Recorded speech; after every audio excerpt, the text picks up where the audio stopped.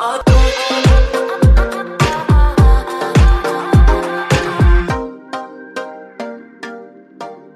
morning, and thanks so much for tuning in online today. I hope that you are ready to dive into God's Word. I'm very excited about the message that God has put on my heart. And you may have heard the governor has announced some new guidelines, and it seems like every couple of weeks we are in transition again. And that's why I think it's very appropriate that the series that we're in is called The Land Between, because that's exactly where we find ourselves. We are navigating seasons of uncertainty. And so right now, as you're watching this, we have a drive-in service that's taking place at Jesse Turner Community Center. And so we want to be in prayer for everyone that's there, that God would do a great work there, but also that God would work in our hearts in this online service and online environment. And so if you're watching this morning and you are ready to jump into God's Word, go ahead and drop an amen in the comments. And we are excited about studying God's Word together. If you have a Bible today, I want to encourage you to grab it and go to 1 Samuel chapter 18. 1 Samuel chapter 18 is where we're going to be today. And we are going to be in week number 2 of our series, The Land Between. And we're talking about how we can navigate that space between the promise and the payoff, how we can navigate seasons of uncertainty. And last weekend, we talked about the life of Joseph and how Joseph had to learn to wait on God's timing there in prison. And this week we're going to look to another character in redemptive history, and his name is David. And we're going to learn from the life of David how we can navigate this space. And today I want to preach a message that I'm calling this, Tension in the Air. Tension in the Air. And we're going to look at 1 Samuel chapter 18. And we'll start reading in verse number 10 if you have a Bible today, wherever you may be watching or listening from. And we'll read 1 Samuel chapter 18, verse number 10. The Bible says this, "And it came to pass on the morrow that the evil spirit from God came upon Saul, and he prophesied in the midst of the house, and David played with his hand as at other times. And there was a javelin in Saul's hand." And if you're watching this morning, go ahead and drop the word javelin in the comments. There was a javelin, there was a spear in Saul's hand. Then it says this in verse number 11, "And Saul cast the javelin, he threw the spear, for he said, I will smite David even to the wall with it. And David avoided out of his presence twice. Verse number 12, "And Saul was afraid of David because the Lord was with him and was departed from Saul. Therefore Saul removed him from him and made him his captain over 1,000, and he went out and came in before the people. And David behaved himself wisely in all his ways, and the Lord was with him. Wherefore when Saul saw that he behaved himself very wisely, he was afraid of him. But all Israel and Judah loved David because he went out and he came in before them." Today I want to speak to this subject. There's tension in the air. Let's have a word of prayer together. God, thank you so much for this day that you've given us. God, thank you for your goodness, even in this season of coronavirus, even in this season of uncertainty, even in this season of scattering. God, we want to declare this morning that you are good and that you are faithful. And God, even when we can't seem to make sense of what's taking place in our lives, God, we know that you are sovereign, that you are still on the throne. And so God, I pray that we would be a church that does not operate by fear, but that we would operate by faith, and that we would take the necessary steps to move forward in the calling that you have for us. God, I pray that you would be with our study together this morning. God, I pray that we would learn some practical and helpful principles on how we can navigate this space between. God, I pray that you'd be with the drive-in services and all those that are watching and listening online. And we love you. In Jesus' name, amen. I remember when I first moved to Fontana, I got a phone call from one of our city council members, and he asked me if I would come and pray for a city council meeting. And so I got ready for that, and I went and I showed up to the city council meeting. I actually invited Seth, our worship pastor, to come along with me. And I came in and I was ready, and I prayed for that city council meeting, and then we sat down to kind of listen in to what was going to be taking place in that meeting. And I'll never forget it. That meeting quickly got out of hand. And we did not know, but there were some angry people there that day that were upset about some of the rules and some of the zoning that was taking place in Fontana. And they were angry. They were letting the city council have it. They were yelling at the mayor, and it was just a very tense environment. And I remember sitting there thinking, man, I just prayed like 5 minutes ago for peace in our city and in a unified city council. And I was thinking, I need to up my prayer game, because as soon as I said amen, all that went out the window. And it was a tense environment. There was tension in the air. You know, the dictionary defines tension this way. It defines tension as a mental or emotional strain. A mental or emotional strain. And as we navigate 2020, what we're finding is that the level of tension in our society is quickly becoming out of control. The level of tension is climbing to new heights. The mental and emotional strain that 2020 is taking on people has caused things to be very tense. It seems like things are tense on social media, and things are tense in our relationships, and things are tense politically. Things are tense financially. Things are even tense spiritually. There is tension in the air. Now, this certainly shouldn't surprise us, because we know that the Bible says in 1 Peter 4:12, "Beloved, think it not strange concerning the fiery trial which is to try you, as though some strange thing happened unto you." And so Peter says we shouldn't be surprised when we are navigating a season of uncertainty or a season of difficulty. This is par for the course when we are navigating the land between. And in fact, often when we find ourselves in the midst of uncertainty, it seems like we are agitated more quickly and we are stressed more easily. And when we're navigating this season of living in between, we find that tension is par for the course. And so the question that I want us to answer biblically today is, how can we alleviate the tension in our lives according to God's word?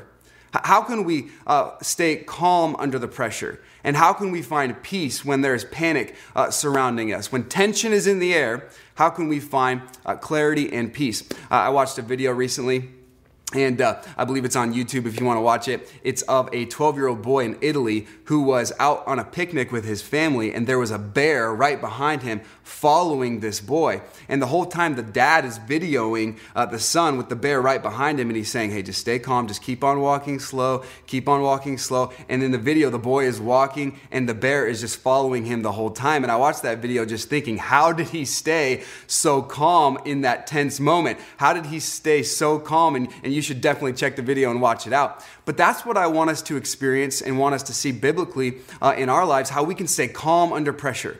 When the enemy, when the devil is walking about as a roaring lion seeking whom he may devour, how can we find that kind of calmness even in those types of situations? And so to answer that question, we're going to go to 1 Samuel chapter 18 today. And what we find is David, who is a teenage boy, and he's living in the land between. You say, why is David living in the land between? Well, back in 1 Samuel chapter 16, David was anointed to be king. And what a great moment that was. Samuel anointed David to be king, and he was excited about that, but he wasn't king right away. Saul was still on the throne. Saul was still king. And so David, even though he was anointed to be king, he wasn't king yet. And so he's navigating this space in between. Then in 1 Samuel chapter 17, David has this famous battle with Goliath. And that really put him on the map. And now he's gaining in popularity. He's gaining in attention from the crowds and from the people of the city. They're starting to recognize and understand who David is. But with that popularity also came some pain. And with that success also came some stress. And now King Saul is jealous and envious of David because he's being praised in the city for defeating Goliath, and people are singing praises to David. And so because of this, Saul hates David. And David is just a young man, perhaps a teenage boy. King Saul wants to kill David, and David is actually working in the palace. And so think about it. Imagine the scene. Every day when David shows up to work, his boss wants to kill him. Every day when David goes in to clock in, he has someone that hates him, that's envious of him. And so now there's tension in the air. And so not only is David living in the space between, but he is also navigating the tension that's in the air. And I believe that this is so relevant to where we are in 2020 because not only as a church are we navigating the land between, but also everywhere you look, there is tension in our world today. And so I want to learn from David how we can navigate those seasons and those times. And if you're taking notes today, what I'd like to do is I'd like to give us 4 lessons that we can learn from the life of David, how we can handle when there is tension in the air. 4 ways that we can do this, learning from the life of David. First, I want you to see the first thing that David did. First, he prioritized his relationships. He prioritized his relationships. Now, you might know that David had a best friend, and his name was Jonathan. Jonathan was the son of King Saul, and we learn a little bit about this relationship starting in verse number 1 of 1 Samuel chapter 18, and the Bible says this, "And it came to pass, when he had made an end of speaking unto Saul, that the soul of Jonathan was knit with the soul of David." And if you're still with me today, go ahead and drop in the comments the word knit, K-N-I-T. Their souls were knit together, David and Jonathan. The word knit is an interesting word. It means to be tied together by an indissoluble bond. And so this is a very strong bond. I want you to see the strength of their relationship. They were knit together. This was a strong bond and a strong relationship that David and Jonathan had together. Now, this kind of relationship is not only possible for us today, it's also instructed biblically. In fact, the Bible says this in Colossians 2, verse number 2, that their hearts might be comforted, being knit together in love, and unto all riches of the full assurance of understanding, to the acknowledgement of the mystery of God and the Father and of Christ. And so we are commanded in Colossians to be knit together in love. As followers of Jesus today and as the body of Christ, we are to encourage one another and challenge one another and exhort one another.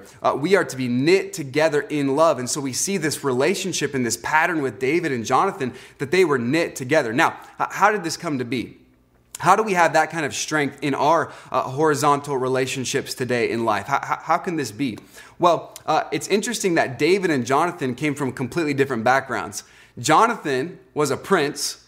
David was a shepherd. Jonathan perhaps was much older than David. In fact, some commentators say that Jonathan was maybe 20 years older than David, and yet they had this strong bond. They were knit together. Why? How could this be?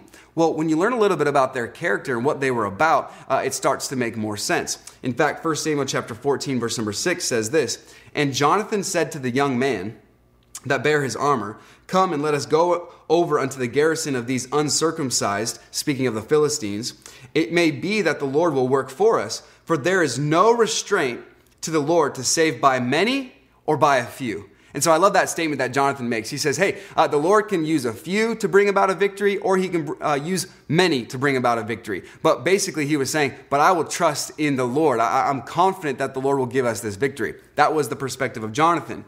Now, we know what David's perspective was in 1 Samuel chapter 17, verse 37. David said, "Moreover, the Lord that delivered me out of the paw of the lion and out of the paw of the bear, he will deliver me out of the hand of this Philistine." And so both David and Jonathan had something in common. They both relied on the Lord. That was their common denominator. That is their commonality that let them have this strong relationship, that they both loved the Lord and both relied and depended upon him for victory.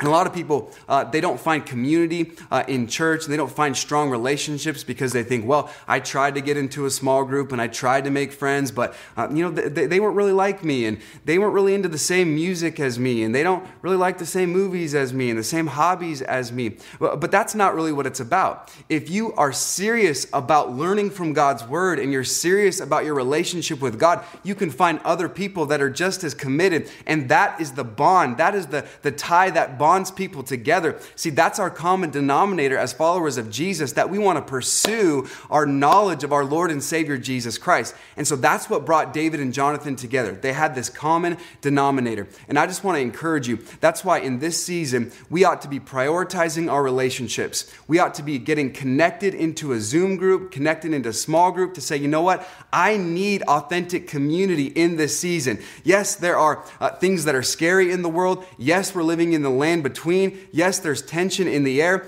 but we need to have relationships that can lift us up and edify us and encourage us in this season. And that's what David and Jonathan had. And so we see the strength of their relationship, but also I want you to see the selflessness of their relationship. We see it in verse number 2. If you're still with me, would you go ahead and write with me in the comments today? And verse number 2 says this, "And Saul took him that day and would let him go no more from his father's house. Then Jonathan and David made a covenant because he loved him as his own soul." And so David and Jonathan made this covenant together because Jonathan loved David as his own soul. We see just the selflessness here of Jonathan towards David. Now, Jonathan was supposed to be next in line to be king. It was Jonathan's kingdom to be had. But he recognized that God's plan was to have David be king. And so Jonathan cared more about God's plan than his own promotion. I wonder if the same could be said about you. Do you care more about God's plan than your own promotions? A lot of times it's more about my promotion, my success, what I need to do, and then God's plan is subservient to that. I want to encourage you today to focus on God's plan for your life and your promotion second, because if you focus on God's plan, He will bring along the promotion in your life. And so Jonathan was completely selfless, preferring David above himself. And Jonathan was living with this kind of selflessness. And again, this is why we ought to prioritize being in a small group community. Now, no one has said this to me, so don't think that I'm preaching to a particular person this morning. But if you've ever had the thought, I don't need to be in a small group. I don't need to be in a small group. I'm good. My relationship with God is good. I don't need to be in a group. I would say that's not a selfless way to think.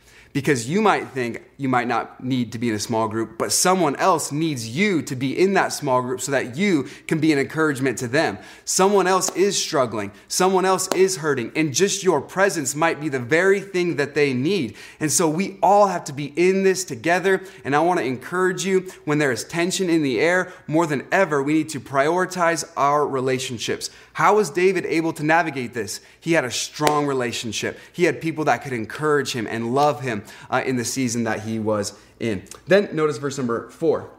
"And Jonathan stripped himself of the robe that was upon him, and he gave it to David." And in ancient culture, if a king was to give someone some kingly garments or some royal garments, that was one of the highest honors that you could do for someone. And so Jonathan took the clothes off his back, gave it to David, and even to his sword and to his bow and to his girdle. And I love this picture of sacrifice here, because that's what real relationships require, sacrifice. Jonathan gave garments to David. By the way, this is a wonderful picture of our salvation. The Bible says in Isaiah chapter 61, verse number 10, "I will greatly rejoice in the Lord. My soul shall be joyful in my God, for He hath clothed me with the garments of my salvation. And He hath covered me with the robe of righteousness, as a bridegroom decketh himself with ornaments, and as a bride adorneth herself with her jewels." And I just love this thought. The moment that you accepted Christ as your Savior, you were clothed with the righteousness of God. The righteousness of God was imputed to your account. See, our righteousness, our good deeds are as filthy as dirty rags, but the righteousness of God has been placed upon us by faith. And so we were given a whole new wardrobe at salvation with the righteousness of God. And I love that picture this morning. And so what we're learning in these first few verses is that David prioritized his relationships. He had a strong relationship with Jonathan that encouraged himself in the Lord. This leads us to our second thought today, and the second principle that we can learn from David, and that is this: he kept showing up. David, he prioritized his relationships, but then he just kept showing up. He kept showing up. Now, notice verse number 10 in our text today.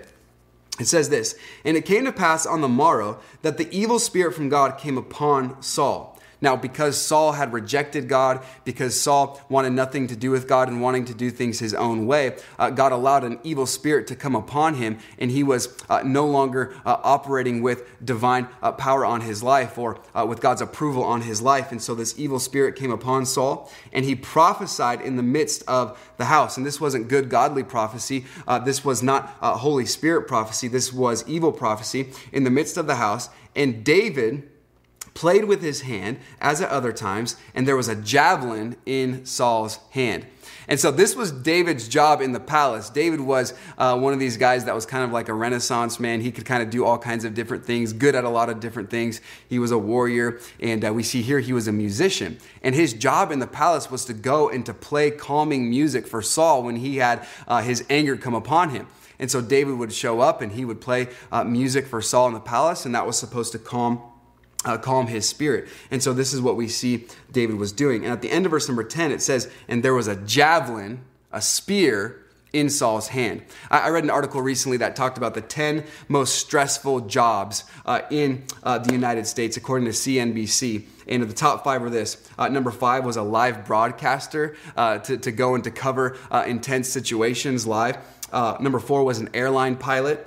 Number 3 is a police officer. Number 2 is a firefighter, and number 1 was military personnel. And so these are stressful jobs. These are intense jobs where tension is in the air. But I think that if CNBC was around during David's time, he might say that being a musician in the king's court was a stressful job because the king had a javelin in his hand, and if you were off key, and if he didn't like the melody that you were singing to, he's going to throw a spear at you and try to kill you. And that's what David is experiencing here. But notice what it says in verse number 11. And Saul cast the javelin. He threw the spear. And so tension is in the air, mainly because there was a spear in the air. Saul threw that javelin at David. And he said, I will smite David even to the wall with it. And David avoided out of his presence twice. And so David had some good reflexes, and he ducked, and he was able to miss that spear hitting him. But there's a very interesting word in verse number 11.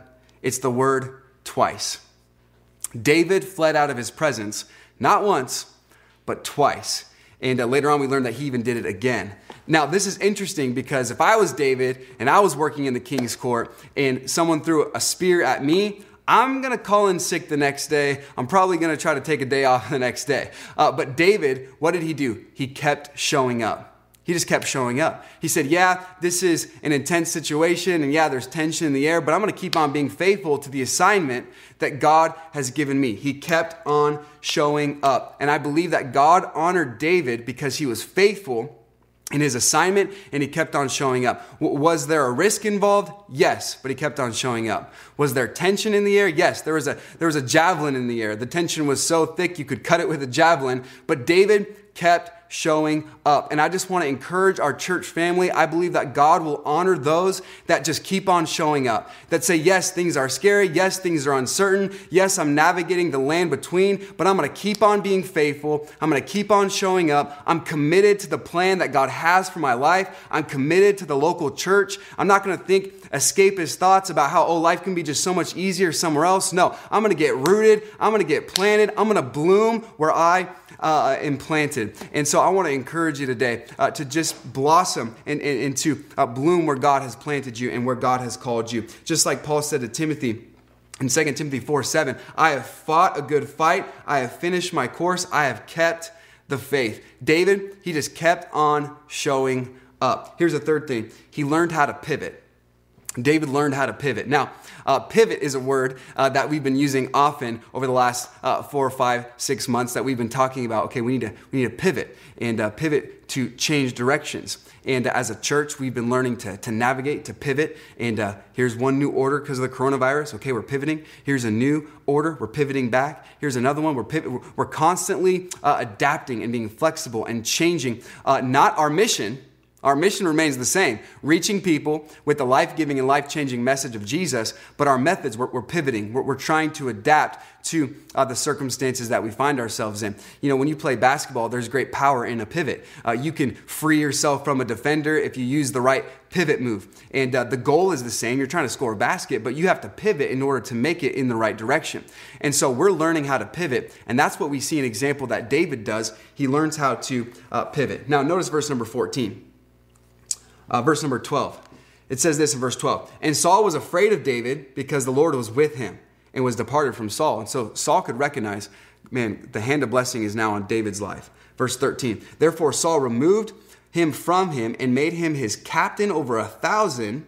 And he went out and came in before the people. Now, you might you might think, oh man, well that was a great thing. Now he's captain over 1,000. But actually this was a demotion. Because back in verse number 5, it says, and David went out whithersoever Saul sent him, and he behaved himself wisely, and Saul sent him over the men of war. And so David already as a young man was in charge in the entire army and a high-ranking official in the army. But now Saul says, I'm going to send him out of the palace. He's no longer going to be the musician. Now he's going to be over the captain of 1,000. And so this was a demotion. This was new territory. This was a new position. And Saul had reason for this. We're going to see in a moment that Saul wanted David killed through this. But David had to remain faithful. Even in this new position, in this new assignment, he had to learn to pivot and to be flexible. And I was thinking about this just where our church is at. And I was thinking since the inception of our church, since we first started, we have met in 10 different venues, 10 different locations. And we are a mobile church in every sense of the word. We are pivoting. We're constantly seeing, okay, where are we going next? But I'd rather be a church on the move than a church that is just comfortable and stagnant in their own comfort. I want to be a church that's constantly moving forward. How can we reach more people? How can we try new ideas? Hey, I'm not going to complain about every new situation that comes into my life. I'm going to pivot, I'm going to learn, and I'm going to say, okay, how can we glorify God in this situation? And that's what David did. I love his heart. He said, hey, you want me to be a shepherd? Great, I'm on it. You want me to be a musician? Great, I'll go practice. You want me to be a warrior? Great, I'm going to go and study how to do that. Whatever position David was in, he learned to adapt. He learned to pivot, all for the glory of God. And I just want to encourage you today. There's going to be some new changes. A growing church is always in transition. We might go to a different venue, a new service schedule, but hey, let's not be the type of church that says, oh, I don't want to do that, and that's not good. No, we're going to be a church that pivots and says, okay, if this will enable us and allow us to reach more people, I'm all in. I'm ready to go, and I'm ready to pivot for the glory of God. And this is what we see with the life of David. He was able to pivot, and I want you to see verse 14. It says this, and David behaved himself wisely in all his ways, and the Lord was with him. You know what was more important than the position of David? The presence of God in his life. Because at the end of the day, it doesn't matter the position that you're in. It matters if you are encountering the presence of God on a daily basis. And the Lord was with David. And so the secret to his success was not in a title. The secret to his success was not in a position. The secret to his success was the presence of God. The Lord was with him. I love Psalm 16, verse number 11. Thou wilt show me the path of life. In thy presence is fullness of joy. At thy right hand there are pleasures forevermore. You want to know something? You cannot rejoice in the presence of God and complain about your life circumstances at the same time. You just can't do it. You can't rejoice in the presence of God and complain about your life circumstances at the same time. And I want to encourage you today to encounter the presence of God, to wake up every day, spend time reading God's word. This is God's word to us, spending time in prayer, talking to God, encountering his presence in a real way. And notice verse number 15. If you're still with me today, would you say amen in the comments? And verse number 15 says this, wherefore when Saul saw that he behaved himself very wisely, he was afraid of him. Now, the word afraid in that verse carries the idea of avoiding someone, to turn aside, which makes sense because if you were Saul and you tried to kill David twice, it'd be probably pretty awkward to see him in the hallway, of the palace, like, hey, David, sorry about the other day, are we still cool? And it would have been a little bit awkward. And so now we see that Saul is avoiding David at all costs. And then it says in verse number 16, and I love verse 16, and I hope that you have a Bible nearby so that you can underline it, highlight it, circle it, star it to remember this, because it says this, but all Israel and Judah loved David because he went out and came in before them. That meant that he was faithful to his job. He came out and went in before them. That meant that they saw him being faithful. And so here's Saul. He wants to demote David. He's going to give him a new position, a demotion. And he meant to do this for David's harm. But what Saul meant for David's harm, God meant for good. And in verse 16, we see that all of Israel and all of Judah loved David for this. And I just want to encourage you today, what the enemy means for evil, God intends for good. And hey, the coronavirus, you can mark it down. The devil wants to use the coronavirus to divide the church, to disrupt the church, but I believe that God is going to use it for our good. All things work together for good to them that love God and to them that are called according to his purpose. God has a purpose. God has a plan, even when we don't see it. I believe that God wants to use this season for his glory. And this leads us to our fourth principle that we learned from David. How did David navigate this season? Number 4, he kept the right perspective. He kept the right perspective. And it says this in verse number 17. And Saul said to David, behold, my elder daughter, Merab, her will I give thee to wife. And so now all of a sudden Saul's like, hey, David, I want to bless you with a wife. And Saul, for political reasons, is putting on a kind face. And it looks as though Saul is being kind to David. But as we'll see, this was actually not the case. And he says this, only be thou valiant for me. But David, I need you to show me how courageous you are. I need you to show me how brave you are and what a great warrior you are. And fight the Lord's battles. And of course, he was just kind of using religious verbiage to make him sound better. And so he's saying to fight the Lord's battles. And then it says, for Saul said, let not mine hand be upon him, but let the hand of the Philistines be upon him. And so here's what's taking place. Saul says, David, I want to give you a new wife. But you're going to have to prove yourself. You're going to have to earn it. And you're going to have to go out and prove yourself to be a mighty warrior. Because he was thinking in himself, it's better that I don't kill him, but I send him out to the heat of the battle and let someone else kill him. And that way people aren't mad at me, but David's still going to die. And so, yeah, David, you can have my daughter to be your wife, but you just got to go out and prove yourself. And he was hoping that David, in an attempt to prove himself, would go out and make some risks and to do some things that maybe would have been too dangerous and end up getting his life killed. By the way, a lot of people today, in an attempt to prove themselves, end up hurting themselves. A lot, especially young people today, in an attempt to find favor or to prove themselves or to show themselves accepted in a certain group, they will do things that are ending up hurting them in an attempt to prove their worth. Can I just encourage you today, wherever you may be watching or listening from, don't try to prove yourself.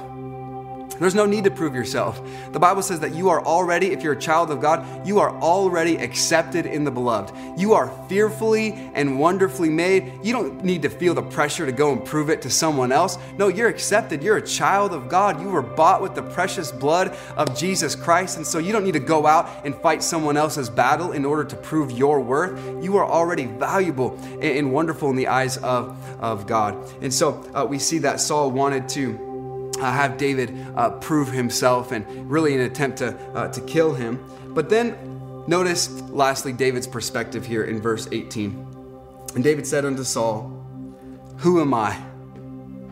Who am I?